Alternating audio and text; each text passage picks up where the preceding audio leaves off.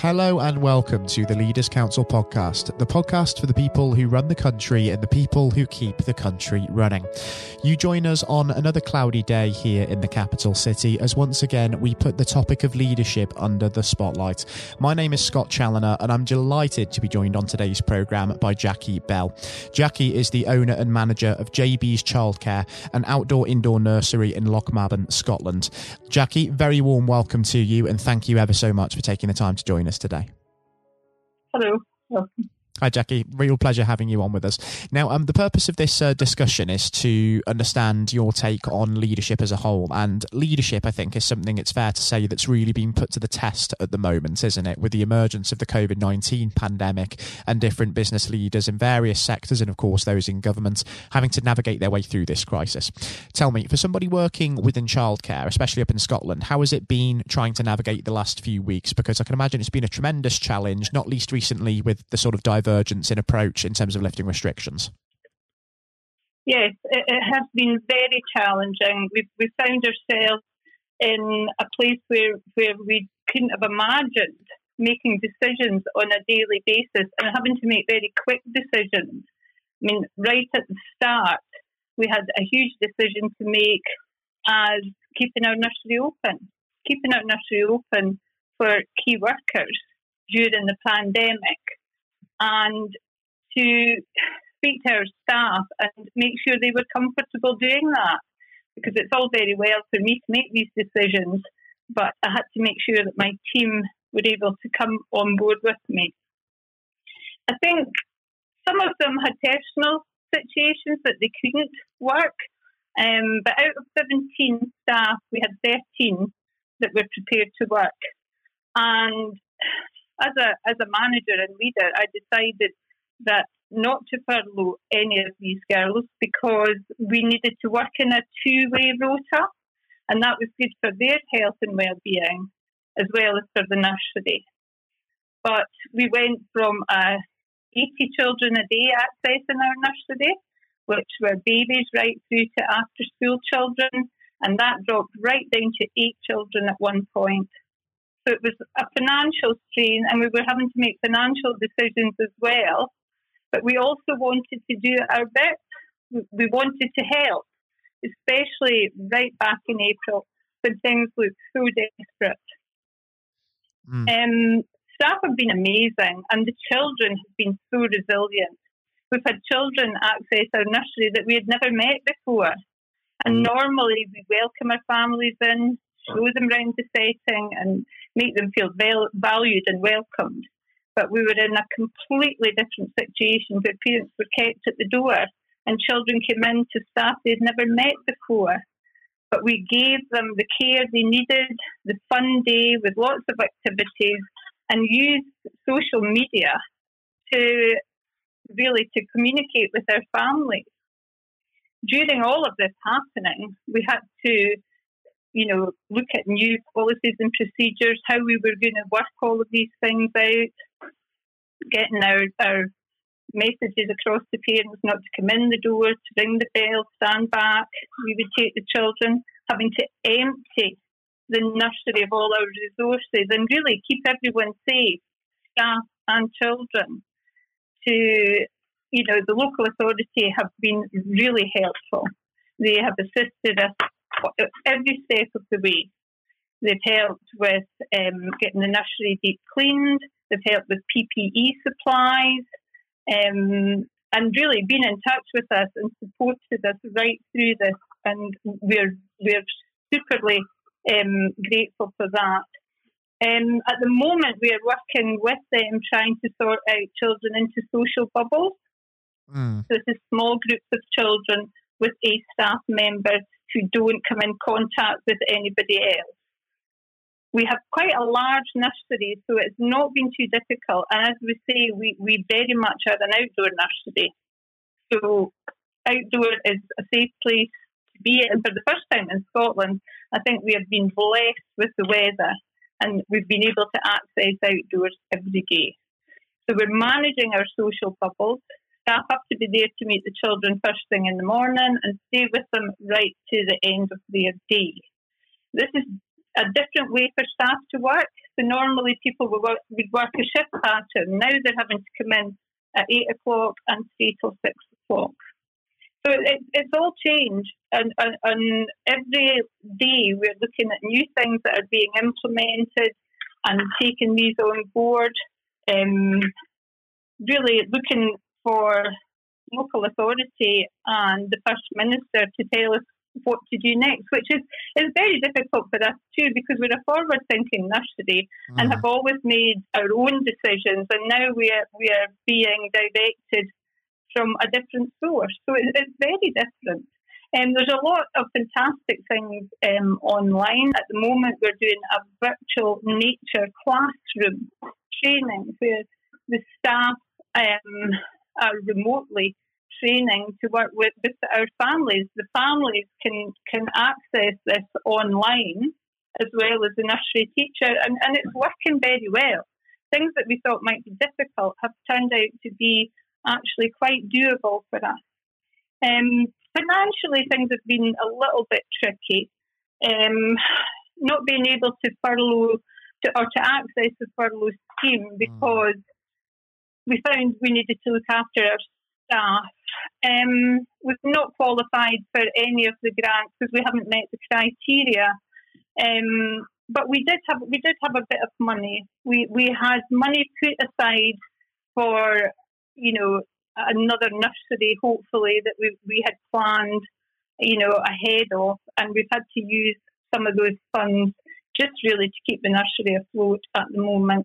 And it doesn't look as if it's going to change anytime soon. So the worry for me at the moment is, when can I get my customers back? These families that have supported us through our first 10 years of being Jaybees Childcare, they've been there every step of the way, and we've had to say, that they can't come to the nursery at the moment. When will we be able to get them back and welcome the children back into that caring situation that we're so used to giving? And obviously, of course, you're waiting for news from Holyrood and the First Minister to determine when that will be, of course, because that's going to be a very devolved issue, of course. But do you think thus far, Jackie, the guidance that you have received from the Scottish Government has been clear? Because there's been a great deal of debate about the clarity coming from Westminster. So I'm interested to understand how that is with Holyrood. Yes, I do. I feel that the guidance has been very clear. We're still looking for frontline workers and vulnerable children, and that's basically what we're doing. We're providing care for those children at the moment. The First Minister has said that they're looking to go back after our summer break, which will be the beginning of August, on a part-time basis. So how will that look for us? And one of the worries for me personally is, if the children are not in school for a full week, if they're in school for 2 days, where will they go for the other 3 days? We used to do after school care and before school care, and obviously those children won't be able to access our nursery because we will have to keep social distancing measures in place. So it'll be less children that will be available. But while grandparents are not able to help with the care of the children, and we used to have a great relationship with our families where we did share very much the care of the children between grandparents and ourselves. We're also waiting for clarity from the care inspectorate as to what measures we will have to put in place to get back, and what numbers we will be allowed in our nurseries. We do have a good outdoor space, but again, we have to keep everybody safe, children and staff. That's exactly it, isn't it? Safety, of course, is paramount. And during this time, we've seen businesses being forced to innovate and expand their offerings to the online domain.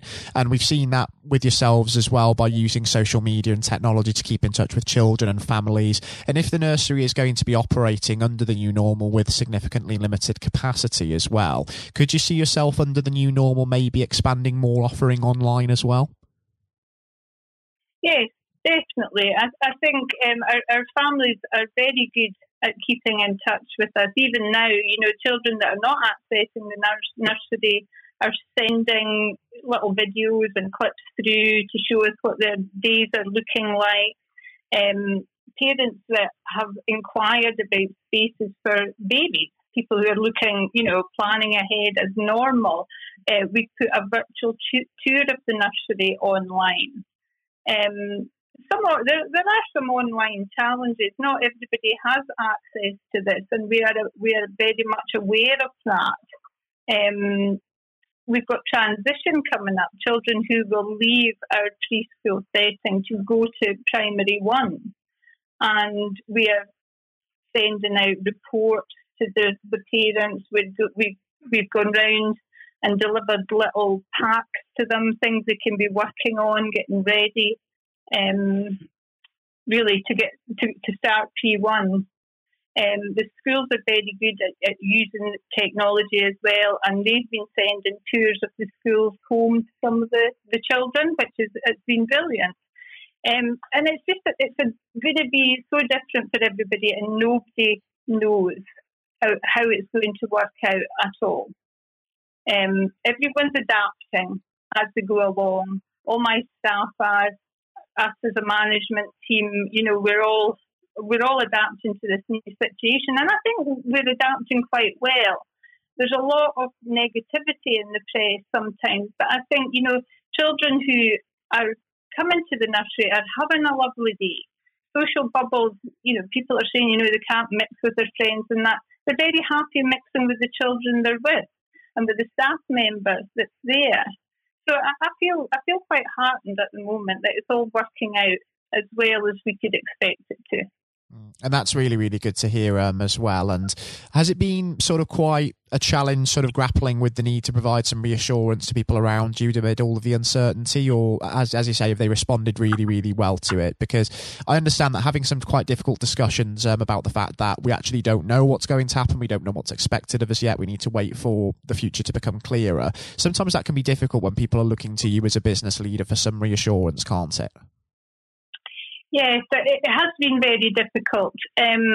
We're sending emails and things out to our families as we go along, and every new decision we're making, we are letting them know what we're doing and how nursery is looking at the moment, sending out our little video clips to say, don't bring this to the nursery or do or whatever. And parents that are unable to access it, we're able to reassure them. We're trying our very best at all. But I think that the hardest one is probably our new families who are waiting to start the nursery, who have not got to know us and not seen the environment. But we'll deal with that when the time comes. I think that's it. I think if you look too far ahead, it's quite scary. I think the thing that's worked for me as a manager at this moment is to do our small steps of change and to take my team with me through these small steps of change, and to include our families. What would you like Jaybees Nursery to look like when you come back? What would give you the reassurance that your child would be safe? To include them in these decisions. I think that's exactly right, in what you're saying. I can certainly see where you're coming from that point of view, Jackie. And if we do think just for a moment now about the next year or so and the new normal that we can expect, what do you envision for yourself and for Jaybees, and what do you really hope to achieve as we move through the pandemic and really hopefully out the other side and look to the long-term future?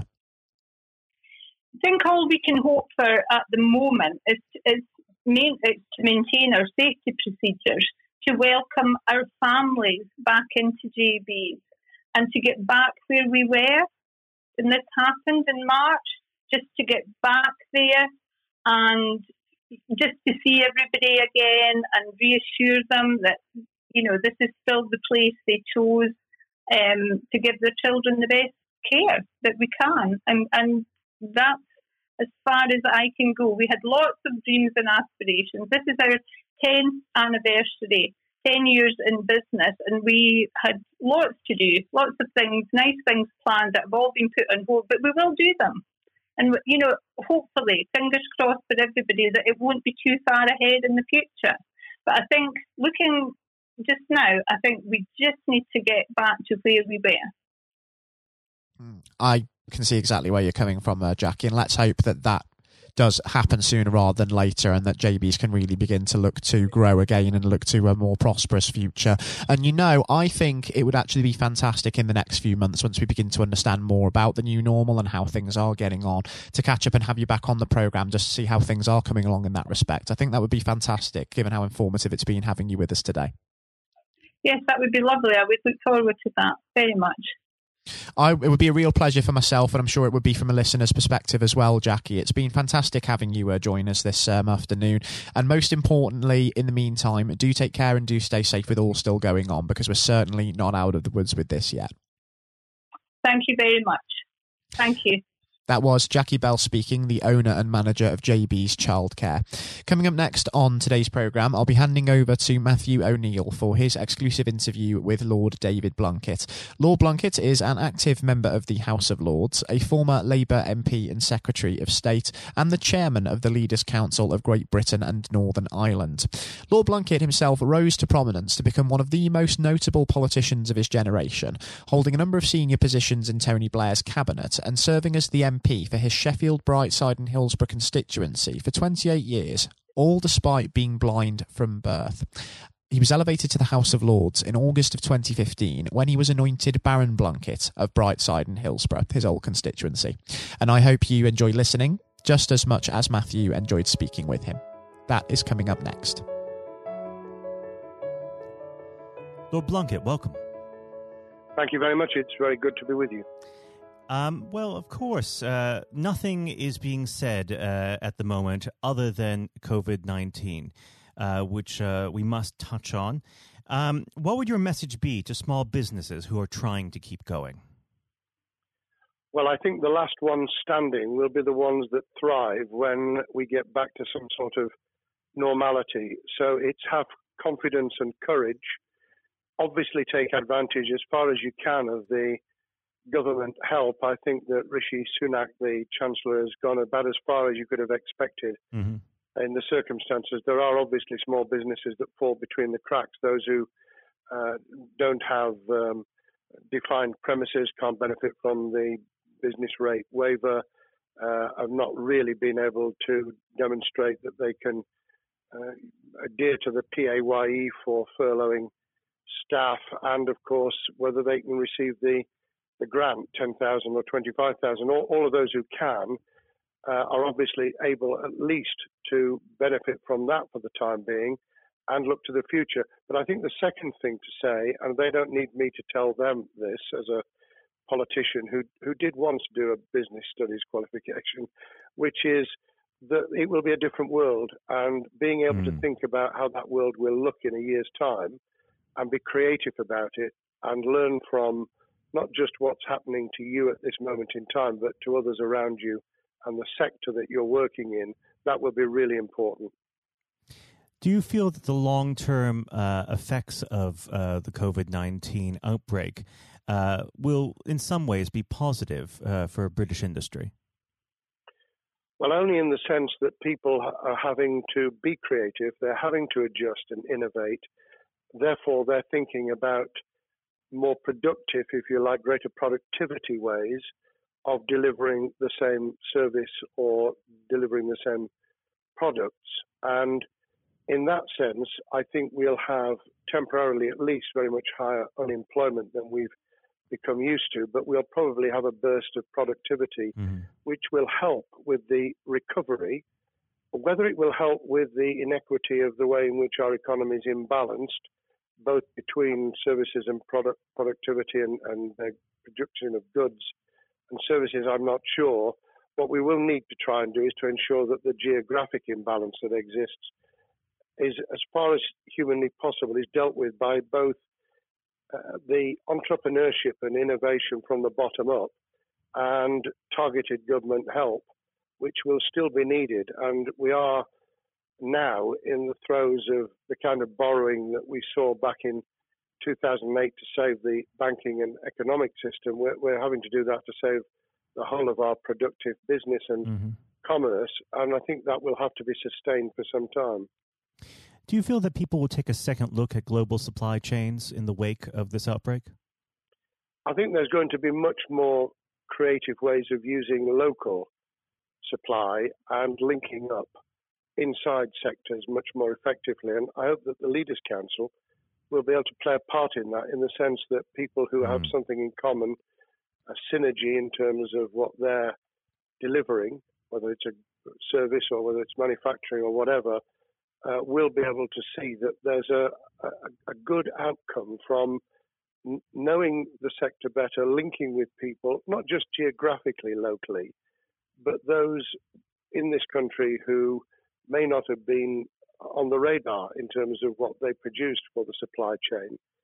And of course, ensuring, because there's quite a lot of fraud going on as we speak, with people getting into cyber attacks, that they'll also take account of going into the cyber security side effectively as well. The more we are online, the more people who are working from home, the more vulnerable those businesses and their supply chain become.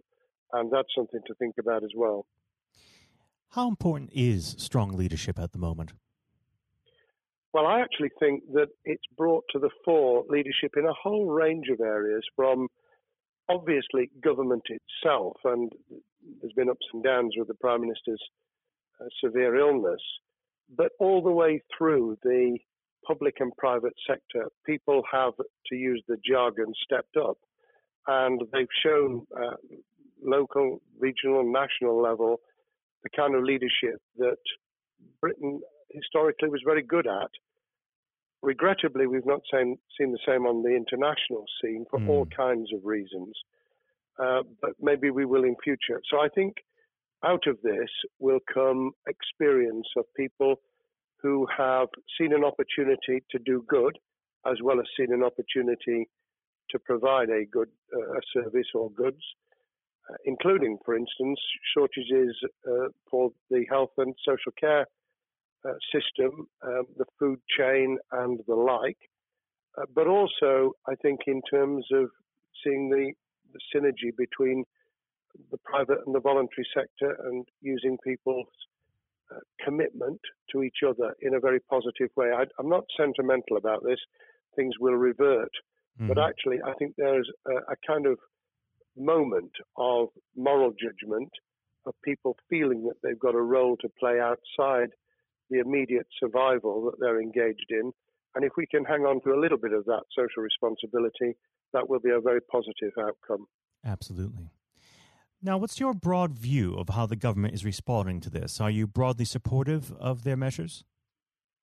Well, it may surprise people to hear that I have been very supportive. Of course, there's been legitimate criticisms about the speed of response on protective equipment and on issues relating to testing. But my own view is very similar to the challenge that was made to the Prime Minister of Italy, when people said, why didn't you close Italy down faster?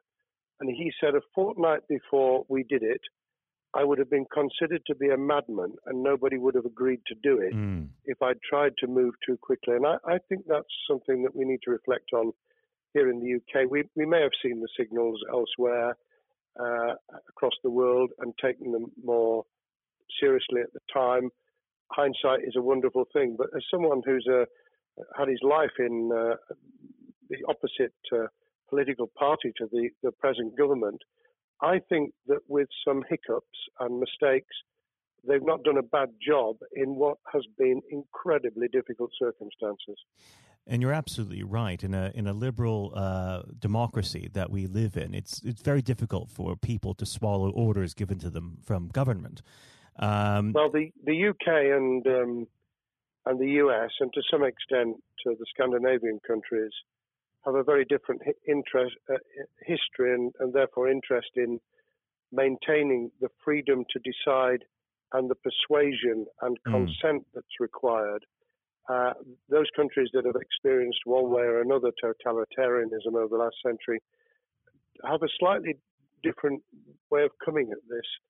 I don't want to exaggerate it, but I think that that's why getting the balance right of getting people to go along with what you want them to do in their interests as well as the nation as a whole is a sensible, proportional balance. And I think we now need to adjust to the coming out of the crisis gradually, readjusting to recovery in the same way.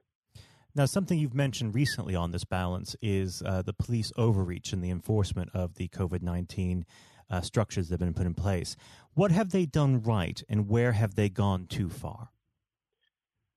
Well, I think that they were interpreting what was not necessarily as clear advice as it might have been for all kinds of reasons, because people were feeling their way.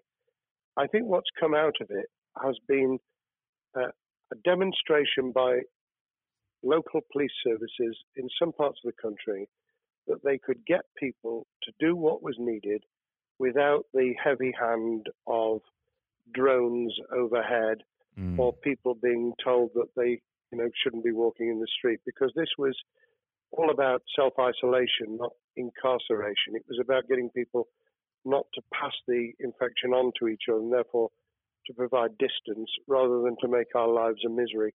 Those police services that adopted that policing by consent and chivying people along did really well. Those who went over the top, I think, soon got a very substantial pushback. And one of the strengths of our democracy is that you could have that debate. People could say, I'm terribly sorry, we think the police force in our area has gone over the top. And that in itself is a constraint and a readjustment.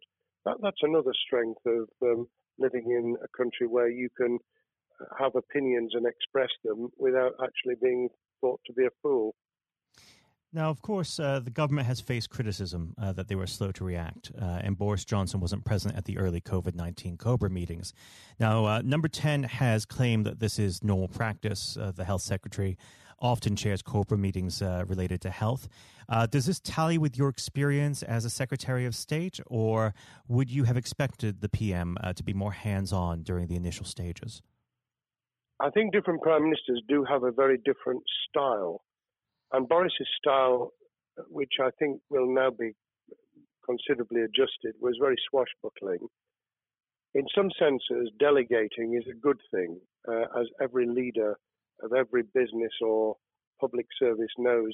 Those who try to pull too much into themselves end up with a massive bottleneck, great failure of trust, and the inability of people to show what they're worth and to demonstrate their capability. So I'd be very wary of jumping in and saying he was wrong to delegate the essential COBRA meetings. What I was surprised about was that he didn't chair the first couple, because my experience with Tony Blair for the 8 years I was in Cabinet was that Tony was a great delegator, but he would get a grip to begin with, watch what the difficulties were, and then give people direction and confidence to be able to get on with it. So looking back, I think Boris himself probably thinks, God, I wish I'd spotted the signals from elsewhere in the world more rapidly, and I'd just been there. However, this also raises another issue. All of us in positions of leadership need good teams around us. I think after this is over, he will be assessing those who really did step up and those who demonstrated their inadequacy. I think we'll probably end up in a year's time with a much stronger cabinet than we have today.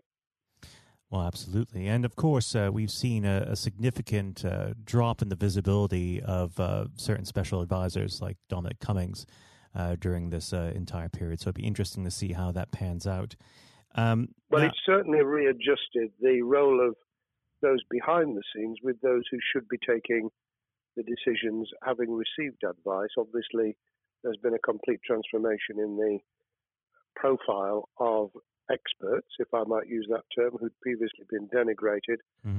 Scientists, medics, people with behavioral science understanding. My only criticism was, were we getting wide enough advice? Were we narrowing it too much to a couple of key centres in London? But that's because I've always been adverse to everything being London-centric. I think there's great expertise, wisdom, experience out in the sticks, and we should use it. Rightly so. Now, was pandemic planning part of your time as a minister, particularly perhaps when you were Home Secretary? Well, it was, but it was on the back of risk arising out of counter-terrorism measures. Right. I was the Home Secretary for 3 months when the attack took place in September 2001 on the World Trade Center and beyond.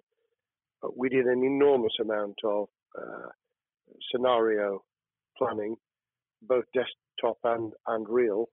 On the back of that, it was very heavily orientated to future developing terrorism risk.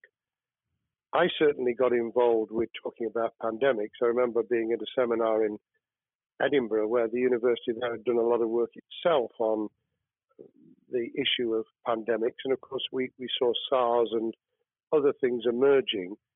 I think people have criticised the government for not picking up the report from 2015, 5 years ago. I think that what happens is human nature kicks in. You deal with what you're immediately faced with. You can sponsor reports, and this is true of business planning, of course, as well, and scenario planning for what business continuity will look like, recovery plans for business, what will happen if there's a cyber attack, what happens if there's an energy shutdown. These kind of things you can look at, but you're immediately turning your eyes to what's in front of you. And had we picked up a bit more on the danger from Ebola and SARS and what have you in the past, then we might have said, what if something hits us in the developed nations that we don't have a vaccine for, that we can't immediately whisk up protective materials or equipment, or for that matter, medicines that help with recovery, all of which we now see are a danger. I think this will make an enormous difference to the planning for the years ahead. I hope it will be widened so that we don't just look at what's happened, but very rarely do you see something exactly repeat itself. Some of the circumstances will be, but others won't. So that's why I've put emphasis in what I talk about on looking at the other virus, the cyber attack scenario, which could be just as dangerous in a world of just-in-time provision. One of the miracles of the modern developed world, except for the very poor, has been the distribution of food. A lot of it on computerized, technologically advanced systems. If that were to come down, we'd be in real trouble. So I think we need to think those sort of scenarios as well. So have a full plan across both sectors, biological warfare, pandemics, and cyber warfare. Yes, and to do so on different levels. I think, again, thinking global but acting local, we need a lot more to think about what would happen if something took shape that actually broke down those national and global chains and how we would cope. And without, obviously, we've got enough fear and anxiety to last a lifetime. Without creating even more anxiety, we can think about those things for the future in a more rational way, I think. Now, aside from the physical threat of the virus, one of the things that people are vastly worried about is the effect on the economy, not just national economy, but also the world economy. Now, it has been said by certain parties, and I'd like to garner your thoughts on this. Is there a danger of the effects of the lockdown being even worse than those of the virus? Were it be prolonged, I fear that balance would tip the other way. It is about proportionality. It is about balance. It's the wisdom of Solomon, really, to get the moment right when you start to move and then to move quickly.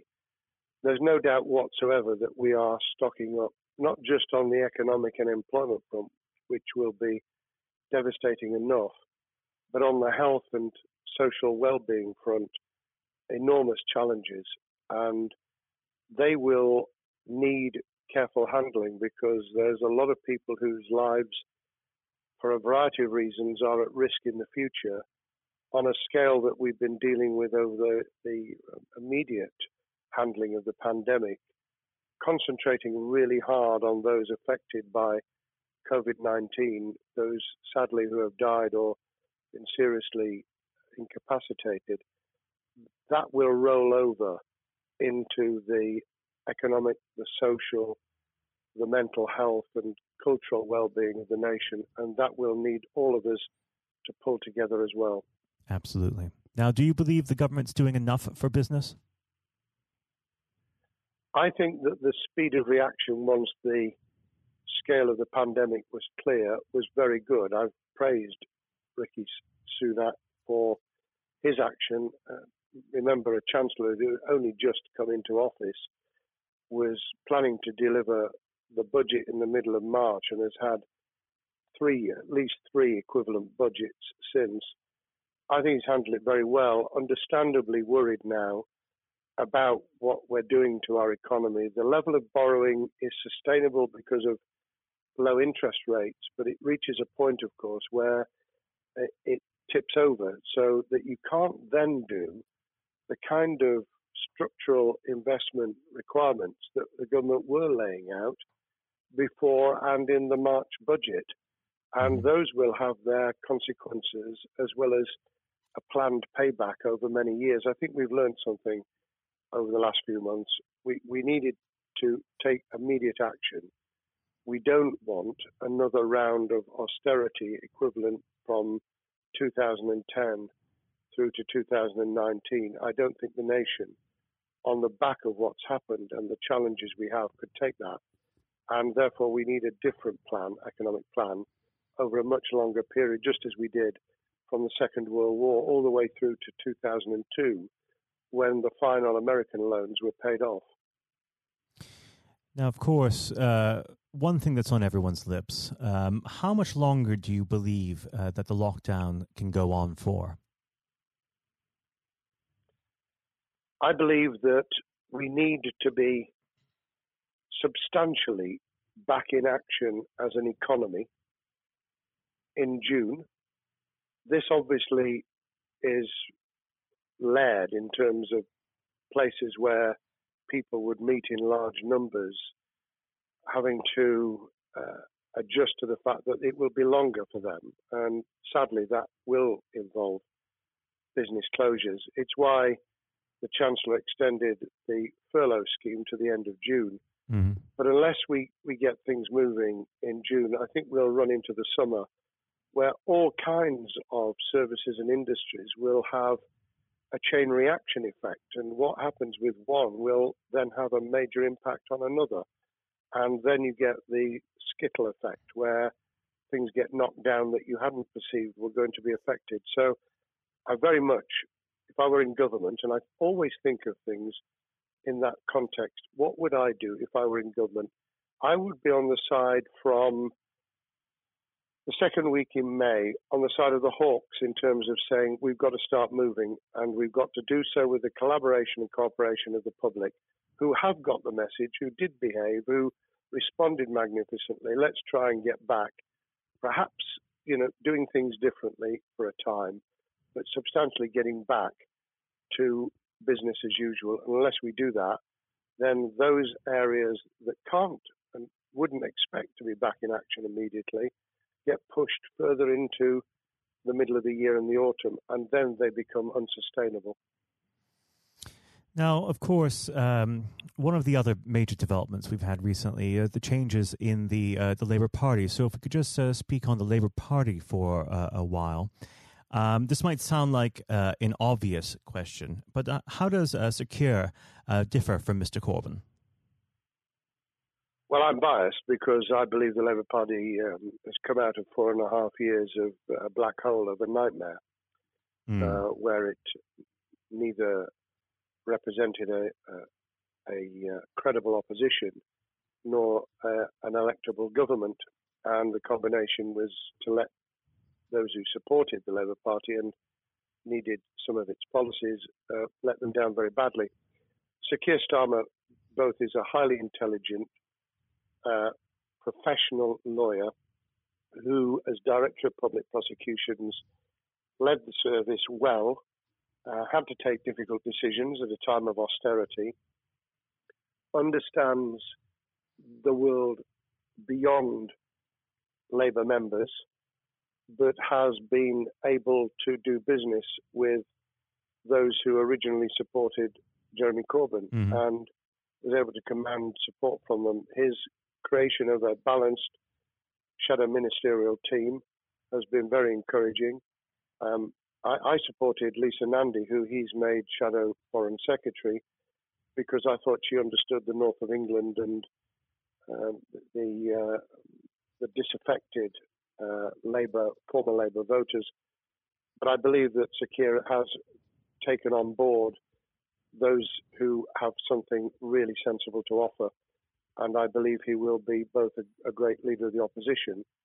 More importantly, he will then present himself as a credible alternative Prime Minister, and all governments need an alternative government at their shoulder.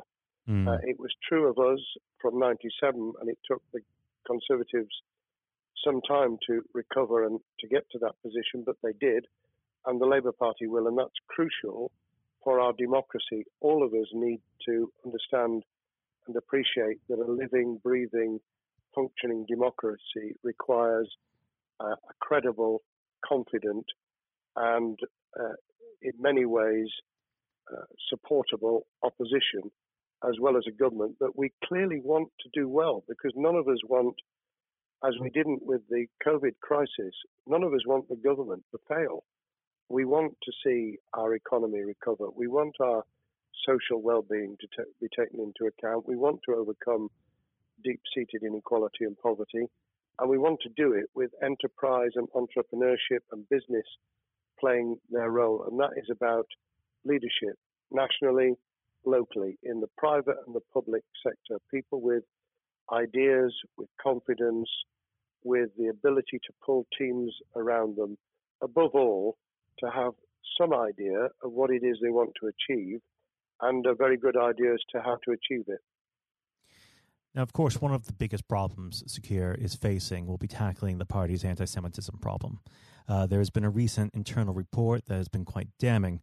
What's your response to that report, and what does Sir Keir need to do in response?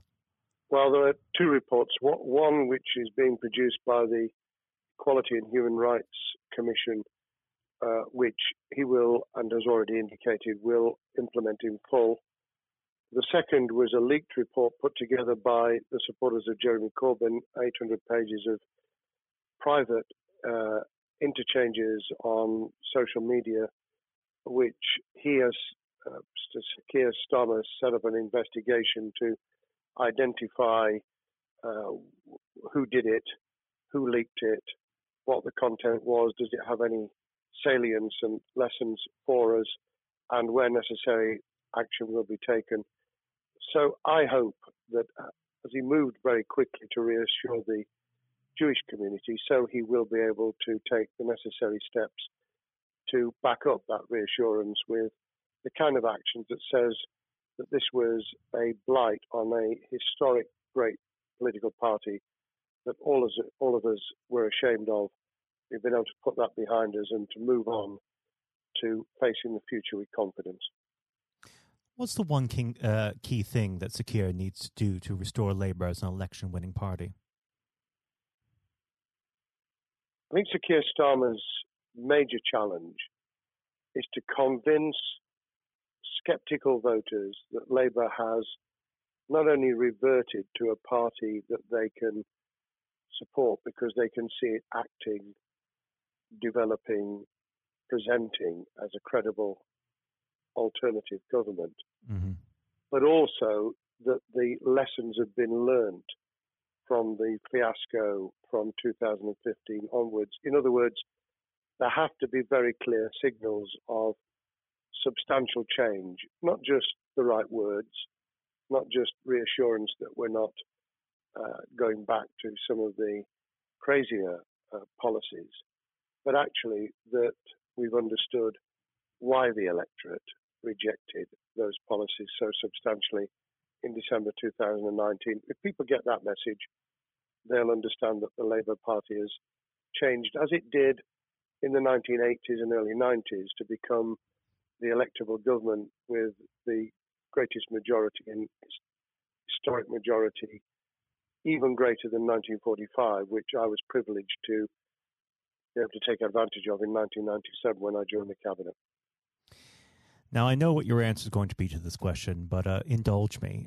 Do you think Sir Keir has what it takes to be PM?